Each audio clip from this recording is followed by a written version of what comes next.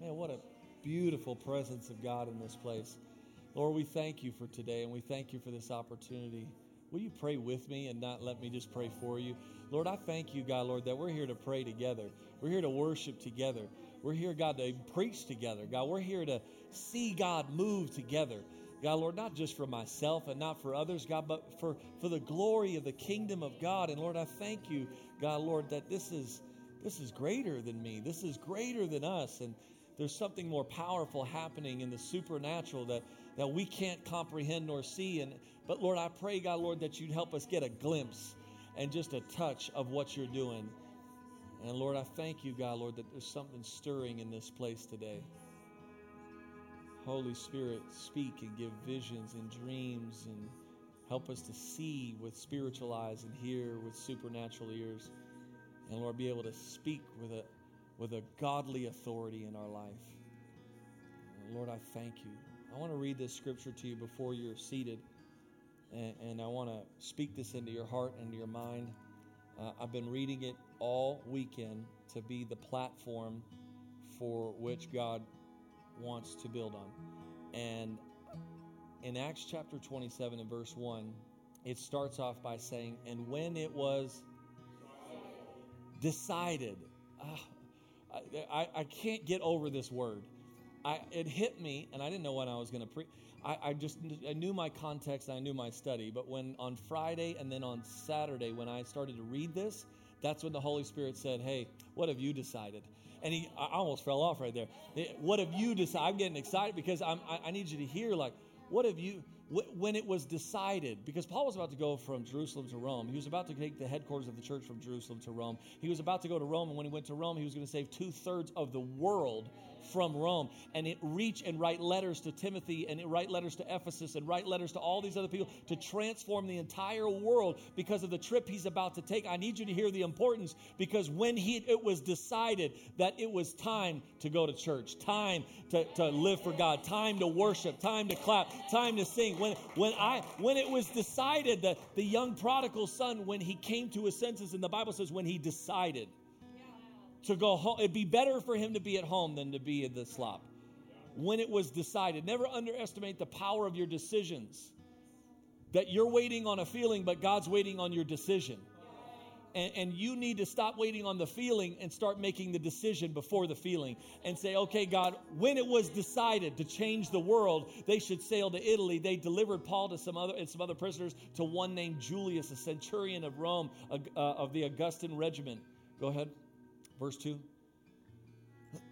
So entering a ship, everybody say ship. We're on a journey, and I'm not even going to try to pronounce that next word, but you can read it. It's on the sky.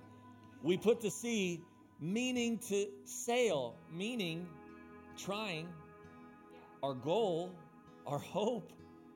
I thought 2020 was going to, meaning to sail off the coast of Asia, but I feel like we meant one thing and we got another.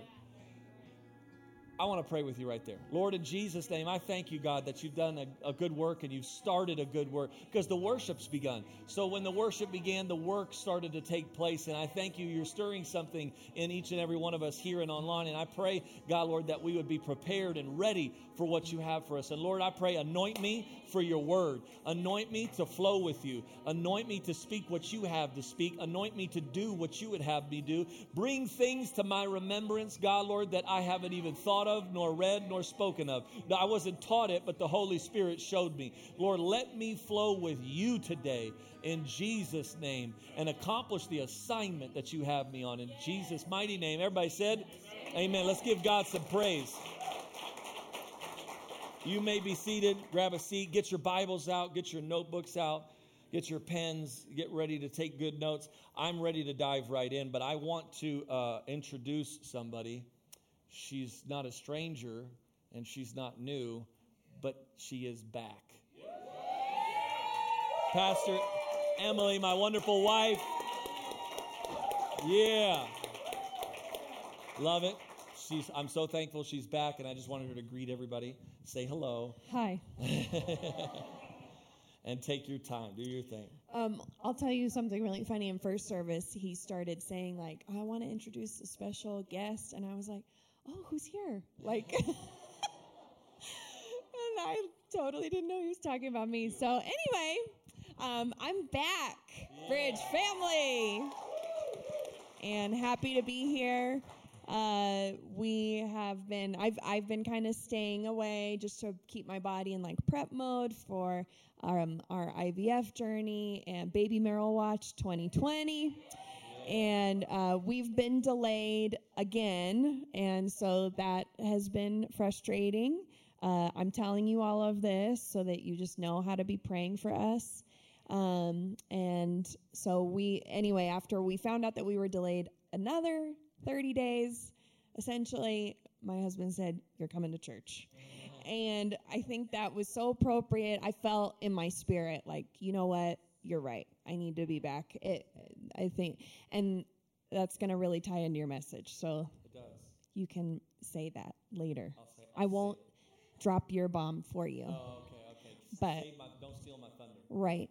But it really does tie in. But, part of, being happy, it's good for you, right? Yeah. And you guys are my tribe. You're my people. And so I've been missing you guys. And in Proverbs, it says that a cheerful heart is good medicine to the bones. And so I need to be cheerful. Yeah. And the only way I can really be my pure, cheerful self is when I'm in church with y'all. So I'm back. Thanks for having grace and love for me. So love you guys. Peace. Thank you, hon. Love you. So excited. My best friend is back, and so that means the world to me, and it may not mean everything to you, but I love having my wife with me. She's such a wonderful compass for me to make sure I'm on track. So, because when I'm preaching good, she'll amen, and when I tell a good joke, she'll laugh. But if she's quiet, then I know I need to do better. And so we'll see how it goes today. We'll see how the barometer gauges. But I want to paint a picture for you. We're going to set this up this week, and then next week we're going to dive even deeper. But I want to get us warmed up, okay? And I feel like the Holy Spirit's going to do a phenomenal work in both services. In the last 4 services I preached this weekend, it's been incredible. God's done something phenomenal. And He's talking to us about this voyage. And we got this word last year in November. And God said, "Hey, guess what? I'm going to take you on a trip." And I was like, yes! How many, when you hear you're going on a trip, you're like, yeah, Disney World, baby. You're like, we're going on. And then He was like, here's COVID. And then we're like, whoa, this is not the journey we expected. We thought we were sailing around the coast of Asia. Like they said, we were meaning to go this way, but we've got this. And God said, we're taking you on a voyage. But part of the tagline was to say, He said, I want you to launch out into uncharted territory. And I want you to take territory for the kingdom of God that hasn't been taken. Well, that means you have to go into waters that nobody's been in. You're going to have to experience things that nobody's experienced. And aren't we feeling that during this whole pandemic? Yeah. You cannot compare it to any other time in history. This is a once-in-a-lifetime thing that we are being hit with. And so this word is so appropriate and so perfectly timed. And we've been preaching on it. I started the year off talking about the voyage and launching into uncharted territory. And God gave us these 4 phrases that we have, and we've been talking about them throughout the year, and I'm going to talk about the 4th one today, and that is we need to embrace the uncertainty. Everybody say embrace. See, it's one thing to know that there's uncertainty. It's another thing to embrace the uncertainty, because it was very key that God gave us this word, because I don't need to run from uncertainty or just know it's out there. I need to embrace it, because the map of life that's before us isn't always charted, and we don't see all of our... Come on, am I preaching to anybody who's walked with Jesus long enough to know that you don't know every step in front of you? And sometimes it feels like a walk of faith. Because if you have it mapped out for you, it's a walk of facts. But you're not meant to walk a walk of facts. It's meant to be a walk of faith. And so we have to embrace the uncertainty, but we also have to... We're almost there. Ready? Here we go. We're also supposed to... Expect. Y'all are going to help me preach today, okay? Expect the resistance. And we felt it. Somebody said amen. Like resistance is what we feel. We felt it all year. It finally starts to get better. More resistance, more resistance, more resistance. When we finally get a breather, more resistance. When something else starts to finally break, we get more resistance. And then all of a sudden, if it's not one thing, it's another thing. And then the world continues to pile on. The enemy continues to pile on. We continue to pile on ourselves. Resistance. But let me tell you, when resistance on resistance on resistance happens, strength is the product of resistance. And so at the end of your resistance training, God is going to say, let me show you how strong you are. Now, we think that the resistance is meant to show our weakness, but the resistance is meant to reveal your strength. And so we're meant to go ahead and say, God, you know what? I'm expecting the resistance. I'm coming prepared. Isn't that the most awkward? How many ever seen the gym fail videos that are out there all over the place? And the guys are up there like moving the cables and like looking like they're insane out there, or coming looking like they're dressed for like combat and not for workout. And they're coming in there. But when we expect resistance, I bet we'll start looking like we were meant to be there. I bet when we expect, when we're going in for a workout and you dress for the workout and you're prepared for the workout, the workout will go a lot smoother. When you expect resistance instead of being blindsided, not knowing you were in a fight. So then thirdly is endeavor with hope. And we all need hope right now. And we've been preaching about hope the last several weeks, just trying to let people know there is hope. There is hope. God is doing something good. Everybody wants to preach doomsday and wants to preach. I'm hearing so many messages about end times and preaching about, oh, Jesus is coming again. Armageddon is going to happen. The blood moon showed up. Everything, all hell is breaking loose, and we're all going to die soon. And that's all I've heard. Doomsday, doomsday, doomsday, doomsday. But I'm pretty sure that when I look at the scripture, the Bible says, having done all, stand firm with the gospel of truth in your life and know that there is hope, because when all else fades, these three remain: love, faith, and hope. Right. I need to stand in hope. And then lastly, embark towards discovery. We're going to talk about that today. And so when we get into this, we see the beginning part, or really we're in the middle of Paul's journey. Paul in Acts chapter 19, write that down, because we're two things. We're a note-taking church and an expressive church. In Acts chapter 19, Paul gets the word from God. And he says, hey, Paul, you're going to go. I'm going to send you to Rome. I want you to write a letter, and you're going to petition to go before Caesar, and I'm going to put you in front of Caesar, and we're going to change the whole world. Isn't that a great word? Yeah. Well, 10 chapters later, Paul still hasn't gotten there. And Paul begins to get a word. He's like, okay, now it's time to finally go to Rome. And he's going to go to Rome to go before Caesar, but he's not going as the preacher that God said he was go. He's going as a prisoner. Has life turned out a little different than the way you thought it would? And when you said, God says, hey, I'm calling you into the body of Christ. I'm calling you into, and you thought like, oh, this is great. And you thought it was going to be one thing, but it became another. And the enemy threw curveballs at you in different directions. In fact, they tried to brand you differently. They tried to tell you, oh, no, you're not good enough. They tried to tell you you're just a prisoner. They tried to tell you you don't know enough about the Bible. They tried to tell you who you are. See, the world tried to tell Paul he's a prisoner. The Jewish people tried to tell Paul he was a heretic, but he had to remember who God called him, and God called him an apostle. God called him an ambassador. An ambassador means to one who goes and establishes kingdom principles. So I go to another territory to establish a kingdom principle around me and a mandate and carry the standards of God, and that's what God called him. So even though he was in the midst of a very difficult situation, and his problem was looming over him, like, okay, God, I'm in chains again. I'm in chains again. Y'all remember when the last time Paul was in prison and he was in chains? How many know your Bible? When he was back in prison, and him and who? Silas were in chains. Do you think Paul knew how to get out of chains? But the Bible says that Paul and Silas began to worship, chains fell off, and walls came down. I think Paul, if he really wanted to, he'd go, and he just start worshiping. I don't sing very good. We should have gotten somebody else.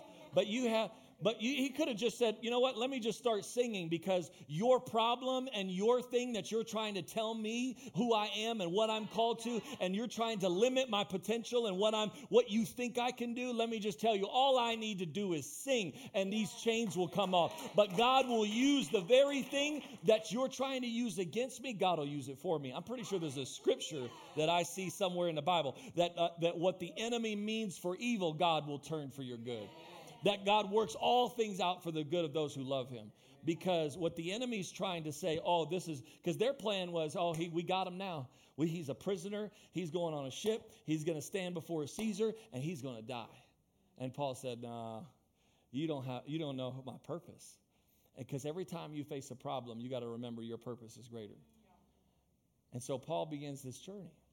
And as Paul begins this journey, Paul, they set out, they get him on a ship, and then they make all these stops. And as they make all these stops, and they're pit stops here and a pit stop there, and all of a sudden it's taken too long. It's going so long. And a 27-day journey, 27 days, it should have been 27 days total to get from one port to the next of where they were supposed to go. Do you know how long it took? 4 months. Thank you, Jeremy, for being here all 3 services.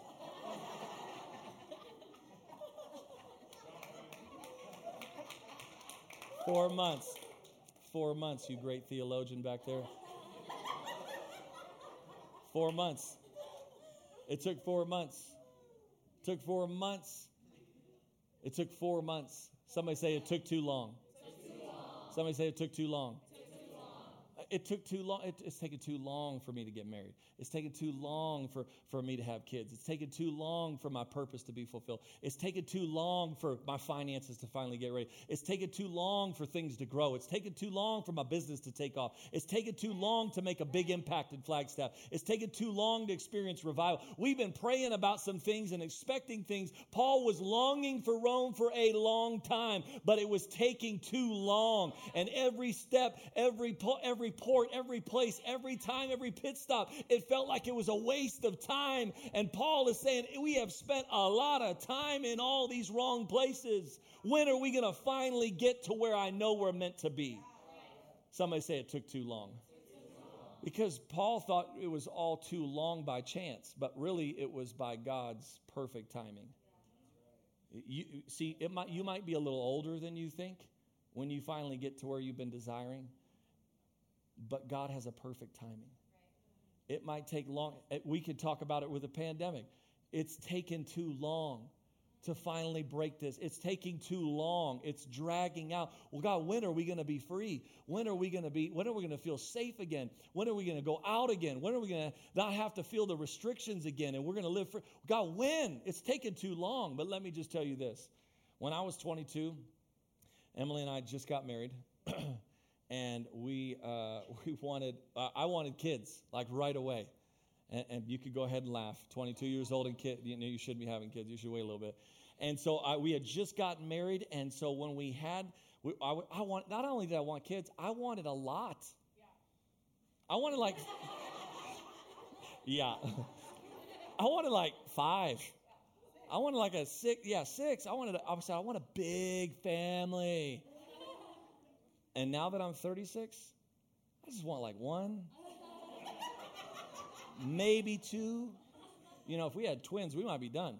But I'm just saying, when time, I thought I wanted to have kids here, but God said, look, if you had kids here and you had the 5 that you wanted to have and you wanted to do it your way, the 3 churches you planted in the last 10 years might have taken 10 times longer and might have gone a different direction. And all the things that I've had you do and had you go and had you be, I traveled the world and preached all over the world, but that'd be a little bit harder with 5 kids in tow.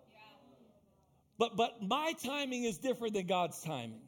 And we may feel like it's taking too long, but God says it's right on time. Because the time is developing patience, and let patience take its perfect work so that you may be mature and complete, lacking nothing. But impatience always robs you of the power and the potential of your purpose. So when your purpose is out there and the potential of greatness that it could have, your impatience can rob you of the power in that purpose. But because you wait and you're patient through the process, God says, it's all right. It's not taking too long. I'm always right on time. And you know what? The disciples, this just came to me when I was thinking about this. Remember when the disciples were rowing? And they were rowing. And they were rowing. And they were rowing. And they were going nowhere. The Bible says they didn't get anywhere. They were rowing and rowing and rowing and rowing. And they're like, oh, come on. Why aren't we getting there? This is taking too long. And then the Bible says that Jesus showed up and set foot in their boat, and they appeared at their destination. Let me just tell you, when you're struggling and through the resistance training of life and you're developing faith and perseverance and patience and all the things you need, it's all you need. You may feel like even when Jesus shows up, it's still going to take a while. No. When Jesus shows up, that's when it's right on time, and he gets to you. He expedites your whole journey, and you may feel like, you know what? I'm already this old, and I've only got this much left, and I've only got that much left. God, if you don't show up now, I can't do as much as what you wanted. God says, no, I can do everything in a moment.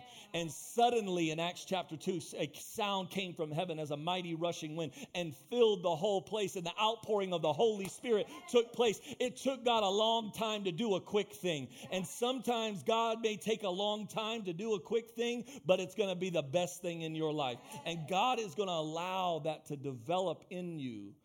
Can somebody say amen? Because we're trying to see how God works through the timing of his great work and our purpose in that work. And then Paul, while he's toiling and waiting, he's going from port to port, and it's taken way longer than normal. He starts to see that there's a storm coming, and he tries to give him a warning. And it says in verse 9, it says right here, it says, now when much time had been spent and sailing was now dangerous. Why? Because of the fast was already over. Because the fast was already over? Wait, he just said the storm was dangerous. How many are you majored in English and you're really good with your grammar? Can you see right here my confusion as a man who studies how to communicate and speak and read? Look at this. It says, now when much time had been spent and sailing was now dangerous because... It was dangerous because the fast was already over. Why is it more dangerous when a fast is ending? Let me just tell you this. I'll tell you why. Because when the storm of life comes at you, the last thing that you need is your flesh in control. And what you do by fasting and praying, like we're in a 21-day time of fasting and praying, is when the storms of life come stronger than ever before, that's when you need to fast and pray more than ever before. It's not a time where your flesh should be in more control than your spirit. Your spirit should be more control than your flesh. When the enemy comes at you like a flood, don't run to your natural tendencies. Run to supernatural favor. Amen. But you need to step out of look, the storm is dangerous, but our natural tendency is to see that the storm is dangerous and then be led by our senses. I see this, so I'm going to do this. I feel this, so I'm going to react like that. You said that, so I'm going to respond like this. We're led by our senses. And so what happens is Paul tries to warn them, hey, there's a storm coming. I've been praying and fasting, and there's a huge storm coming. And he tries to warn them, if you keep going this course, we are going to experience traumatic loss and devastation. The ship will be lost, and every life will be lost. But instead of listening to the preacher, they listened to the pilot. Because the Bible says they turned and went to the pilot and said, well, what do you think? How many are just, let's be, every real person who's honest, would you turn to the pilot too? I would turn to the pilot too. Like, yeah, I would turn to the pilot too, Bob. Because if I'm on a plane and some crazy, hyper-religious person in the back of the plane starts shouting like, the plane's going down, we're all going to die, everything's going to hell in a handbasket, this plane is going to be a ball of fire, and nobody's going to survive. That's Paul's word to all these guys. I would be like, hey, somebody get the duct tape. We'll go talk to the pilot, and we'll get a real, assess. We'll find out what's really happening. And that's what they said, let's go talk to the pilot. Why? Because they were being led by their senses. But Paul was being led by his spirit. When you're being led by your senses in a storm, you can lead yourself in a greater devastation than you think. But when you're led by the Spirit of it, our senses, we're constantly trying to let our senses drive the ship. But it's our senses that shouldn't be driving the ship. It's our spirit that should be driving our ship. It's our spirit that should be driving what we do. But we're always trying to figure things out and make sure it feels right and it looks right. And I want to make sense of this. Isn't that our mistake that we normally get in? We're trying to make sense of it. I'm trying to make sense of why I'm at church today. I'm going to try to make sense of how did I end up here. I'm going to try to make sense of how ministry works. I'm going to try to make sense of Jesus. This is where people get wrong in doctrine and theology, because they try to make sense of a God that is beyond their comprehension. And so they're trying to make sense of stuff. That's why Jesus, throughout his ministry, he did everything that was crazy and didn't make sense. He was like, oh, give me some mud and give me some spit. I'm going to heal somebody. What? Why would you do that, Jesus? That's disgusting and vile, and I would be upset. I'd get my eyesight like, did you really? Like, that way? We could have done it any other way. But he healed another guy, but just by speaking.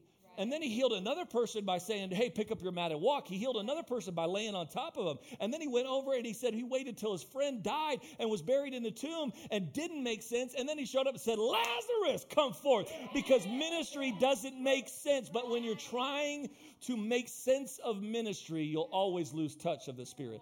Because the Spirit is always going to take you to places you didn't think, do things you didn't expect, always create the opportunity for the unexpected. When you've got the equation on God, God changes the equation and says, but this is the power in this, because if you finally got the equation, he changes it up to keep you seeking. See, there are a lot of people who come to church and you're mature believers and you found a few equations on God and God says, let me mix it up again.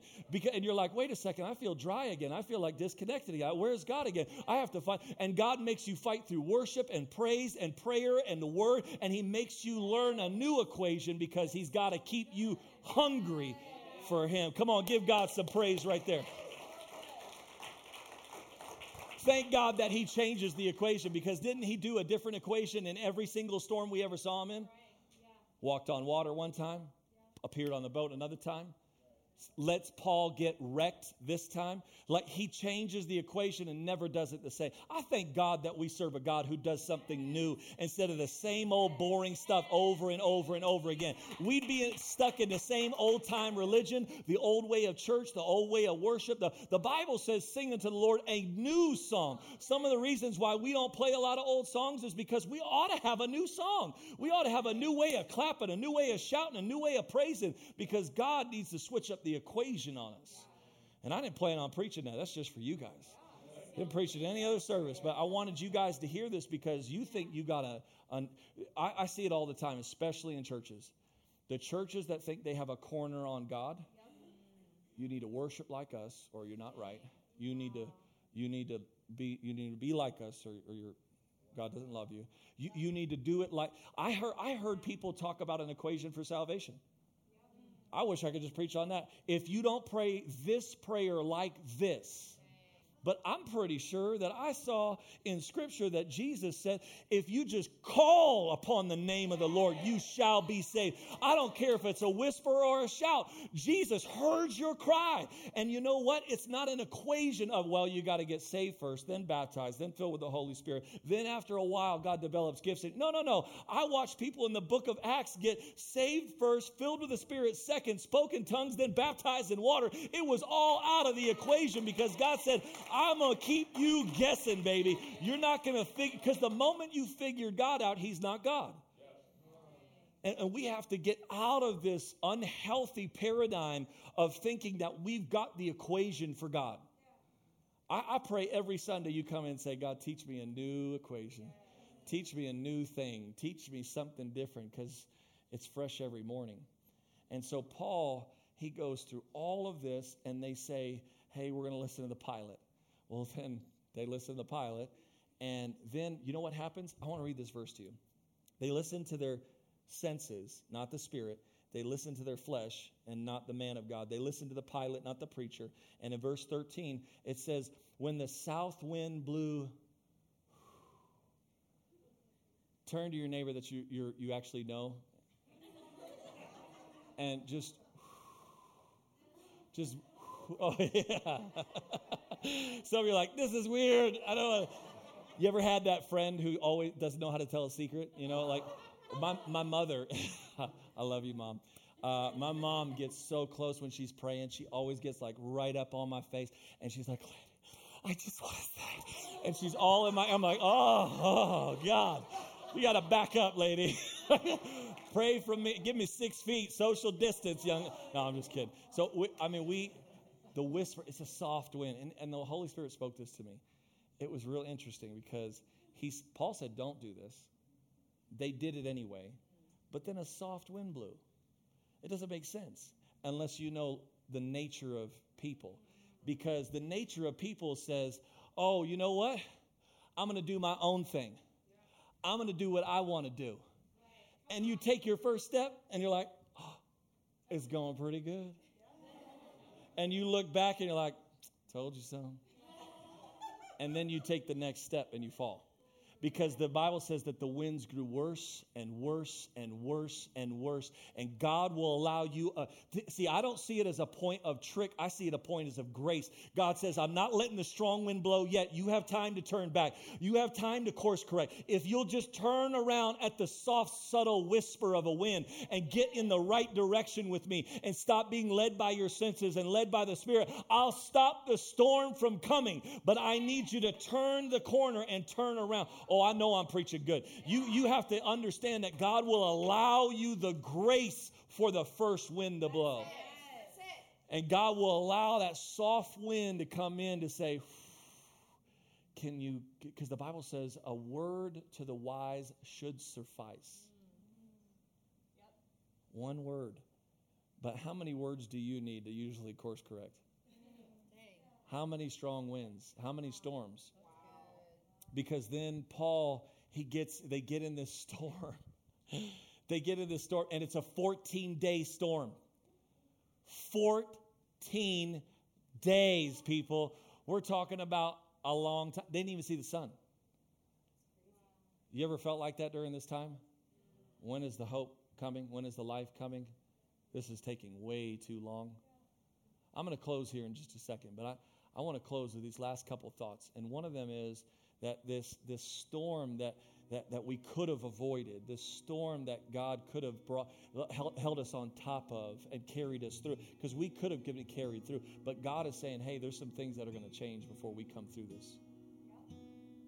But before you get to Rome, where I need you to be, there's some things that I'm going to have you let go of. And so he says, hey, you know, when you're going through, when the storm hit its worst, when the storm hit its worst and it was heavy, the Bible says that the men gave up hope. They lost all hope for life. They said, it's over. We're going to die. But the Bible says, but Paul says, but after long abstinence in verse 21 from food, then Paul stood in the midst of them and said, men, you should have listened to me. That's your I told you so in the scripture. That Paul just gave you all permission to turn around and be like, told you so. Told you so. Shouldn't have done it. You know, usually we don't like that phrase because we attribute that to a prideful, arrogant phrase. But right now, Paul is trying to speak truth to them that you should have been aware when I told you the first time. And sometimes in our human nature, we don't want to speak truth because we know how it's going to be responded and reacted by. So we withhold truth. But the Bible says that Paul was put in the midst of all the men, and Paul spoke the truth first of what they didn't want to hear. They didn't want to hear that Paul was right from the beginning. They didn't want to hear that they should have listened to that friend, should have listened to that preacher, should have listened to that leader, should have listened to that pastor, should have paid more attention in church, should have paid more attention. They didn't want to hear that, but Paul said, I'm going to tell you the truth whether you like me or not, because we're all going to die or we're all going to live. And if we live, it's going to be because of my faith, not yours. But I got to speak now. I got to tell you the real truth. And he says, okay, I told you so. We shouldn't have sailed from Crete and incurred this disaster and loss. Now I urge you to take heart. Take courage. Take courage, Bridge Church. Take courage, men and women of God. Take courage online. Take courage. Take courage. Take faith. It's easy to take courage when it's in Christ, but it's hard to take courage when it's in your conditions. And you need to switch your courage from being tied to conditions and tied to your Savior. Because when it's tied to your Savior, I can take heart in the worst storm. I can take courage in the biggest adversity I ever faced. I can take heart in no matter what I may face. Jesus is with me, and I've got God on my side. Come on, let's give God some praise if you know you have God on your side. If your courage is not attached to your conditions, you can give God some praise. But some of you online and in here, I'm afraid to tell you the truth, and that is that your conditions are not just tied, they belong to your courage. And the only reason that you have courage at different points in your life is if the conditions are correct. And that's difficult. It's so hard to take heart at any point in your life, let alone the difficult times and disaster and loss, when your conditions drive your courage. So difficult. Then he says this. He says, now I urge you to take heart, for there will be no loss of life. That's a positive statement. You're all going to live. And he says, but the ship is going down, baby. And when I read that, I'm like, I don't know if that's a good thing. Did you kind of feel the conflict? Like, he sets them up, like, we're all going to live, but the ship is going to be destroyed. And that's dangerous, because the ship is carrying you. And that's where your safety has been placed. But God says, the ship won't make it into the next season of your life. There are some things that are going to have to die and be destroyed, because the prisoner ship that carried you here isn't qualified to bring you to the place of destiny and discovery I have for you. I won't allow what kept you to deliver you into my promise.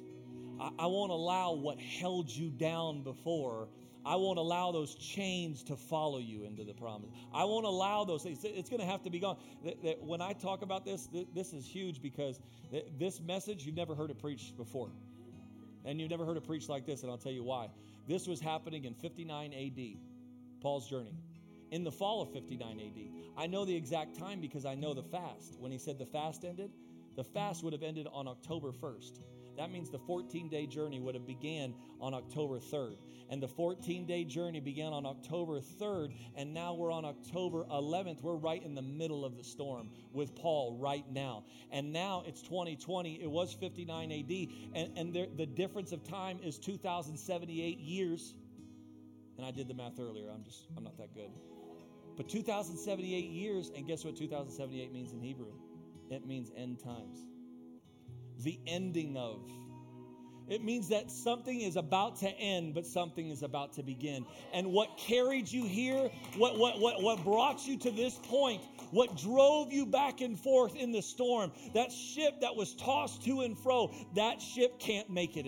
That old mindset won't last. That old heart won't make it. That old way of thinking won't make it. That old preferences and prejudice, that old behavior, that old religious attitude, that pessimism and doubt, insecurities and pride and vanity, all of that carried you here. I used your prison to carry you to me, but I can't let your prison come with you.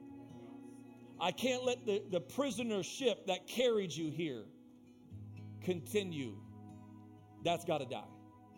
You're going to live, but there are some things that have to go. And I want to deal with this. And God is saying, look, we're going to let go and let God. And we're going to see God move in a greater, more powerful way. But there's this vessel that carried us here. See, the Bible says that they were driven and tossed by the storm. Some of you were just driven here. Not just in a car. But you were driven to church. You're driven to school. You're driven in relationship. And everywhere you just feel pushed and driven. You feel driven in hope. You feel driven in everything. You feel driven by the wind, and you feel tossed, and you just kind of go back. And every time something, it's just driven back and forth. And life feels like this roller coaster because it's just being driven. And God is saying, I'm tired of you being driven by everything. A shepherd does not drive, a shepherd leads. And the devil is the only one who cracks the whip to drive you. So the prince of the air who's trying to drive your ship and drive your life and steer your life and control your life, that's going to end. I won't even let him have access to you, but I got to let you be led by the Spirit. And if you can let go and let me be God in your life. Life it's tossed you too much. Are you the victim or the victor? Next week, I'm going to go a little bit further. We talked about the cast and the crew, the ship and the storm. But next week, I'm going to go into the venom and the victory. And I want to talk to you about how there's destiny in the discovery that God has for you. And through this storm, that ship won't last, but your purpose will be greater. and you'll be set free. After this, we don't hear about Paul being in chains anymore and on a prison ship. After this, when we get to the end of this, Paul gets brought to Rome, and guess what happens in Rome? Paul gets his own place. They give him his own house. This is a prisoner, guys. He gets his own house, and he gets his own private security. And they protect Paul to allow him to preach the gospel as much as he chooses for 2 years.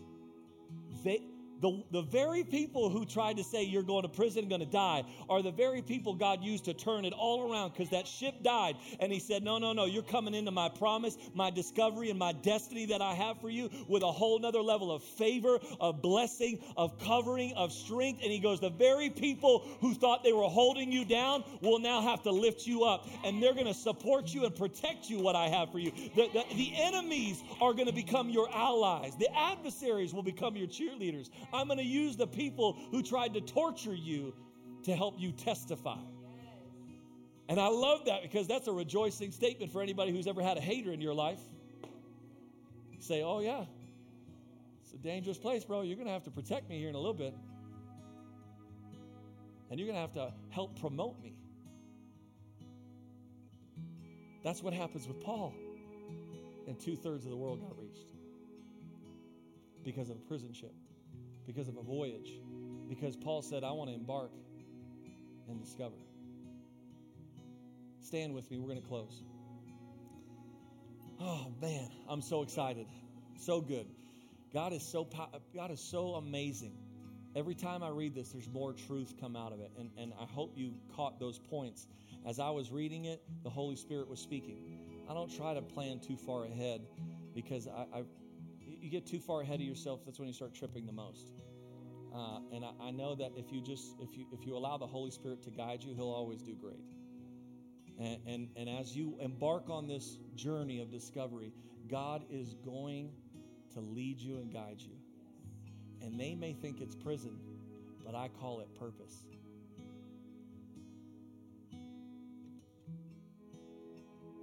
They may try to destroy you, but God says, even in their destruction, I have destiny for you. The world may try to throw everything it's got at us. But as the world tries to crush us and the enemy tries to destroy us, the body of Christ will only grow stronger and healthier and more vibrant and brighter than ever before. And we're going to shine brighter and be the body of Christ in the earth, because resistance training doesn't reveal my weakness. It reveals my strength. And I have the strength of God in my body and in my lungs. And you have the authority from heaven to speak and declare and worship. And we can see healing happen everywhere. I'm going to increase our capacity just a little bit more for next week. And we're going to allow more people in every service, because I want more people to experience the freedom that God has for them and the touch of God. How many felt, raise your hand if you felt God in this place today. God is so good and God is moving. We need more people feeling that, being in together, saying, oh, you're not alone. Paul had 276 other prisoners on this. He had a couple of homies with him too. And he was like, they were always but with him. He talks about it over and over. It says, we got you, Paul. We're right there with you. I got you, Paul. Speak it, Paul. Amen, Paul.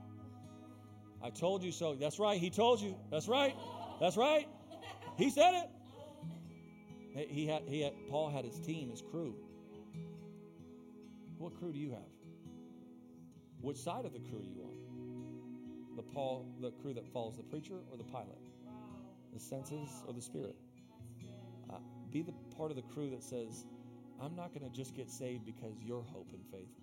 I want people around me getting saved and healed because of my hope and faith. And I want to be an anchor for somebody and help somebody. I'm not just waiting for Pastor Landon to do it all. I want to work with, let's do this together. Will you bow your heads and close your eyes? Lord, in Jesus' name, I thank you, God. You brought us together. It was decided that we would be together today to worship in spirit and in truth.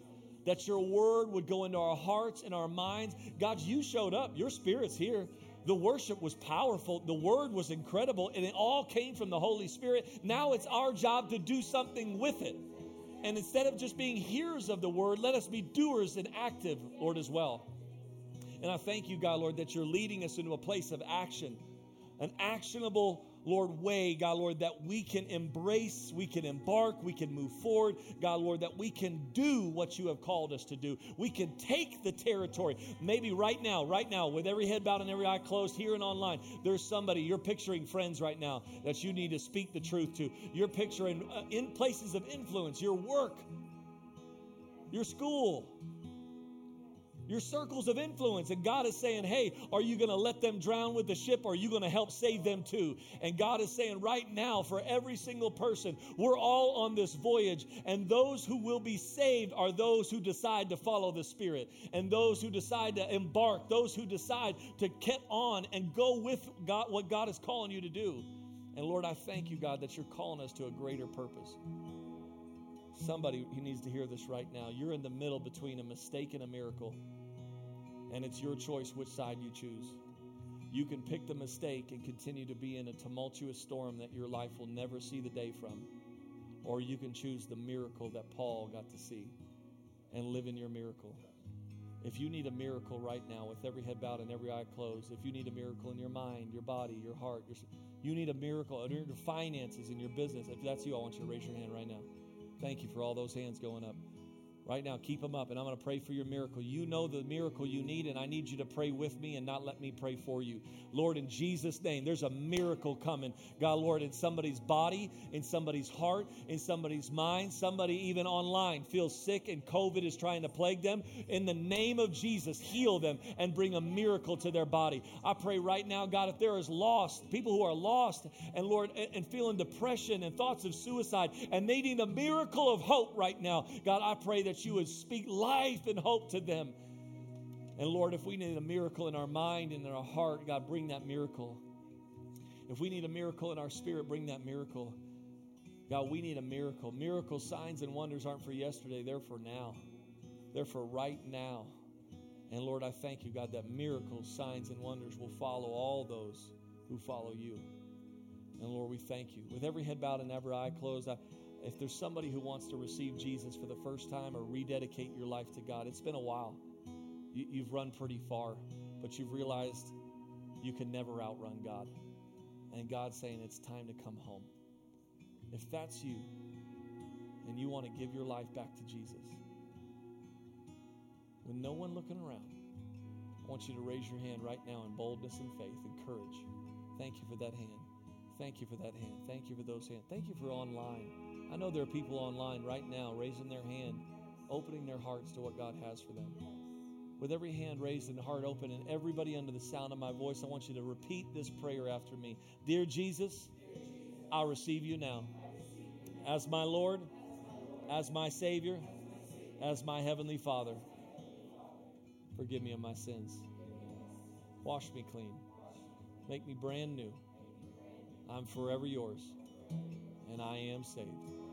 In Jesus' name, everybody said, amen. Let's give God a great praise. Come on, good. A strong praise. Smile. People gave their life to Jesus. God's going to use this. I'm telling you, God's going to use whatever we're going through, personal and nationally and all around the world. For every trouble of transition, there's always great transformation. So as you continue to see, let the trouble come. Transition will always be a part of our life, and so will trouble. But great transformation comes from that too. So I'm going to allow that to come because I want God to bring great transformation, because that's what we've been praying for. When is church finally going to be what we're called? When are we going to finally do what Paul did and walk into a whole city and see a whole city turn for Jesus? When are we going to finally walk into states and say, hey, it's time for everybody to start serving Jesus?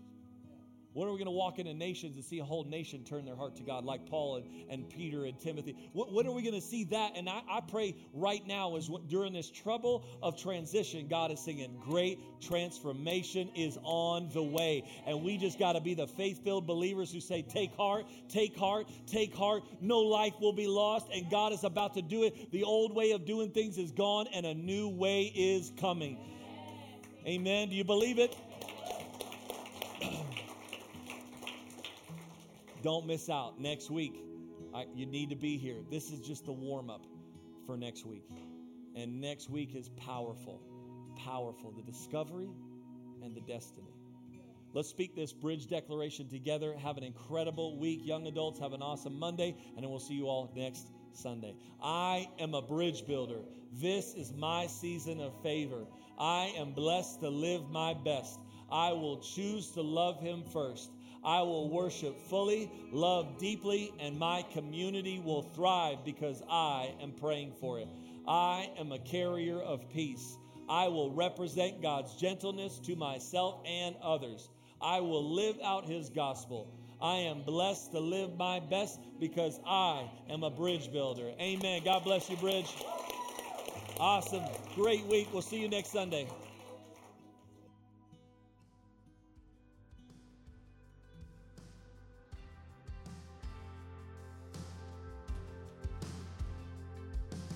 We are so glad that you joined us today. If you made a spiritual decision today, whether that was dedicating your life to Christ for the first time or rededicating your life, send us an email at info@wearebridge.church and let us know that you made that spiritual decision. Also, if you are joining us for the first time with our Bridge Church online family, we have a very special gift for you. Email us at info@wearebridge.church to share some information on where we can send that gift. We are so glad that you joined us today, and we can't wait to see you soon. That's right, so make sure you stay connected because why? We are so much better together. Bye, Bridge fam.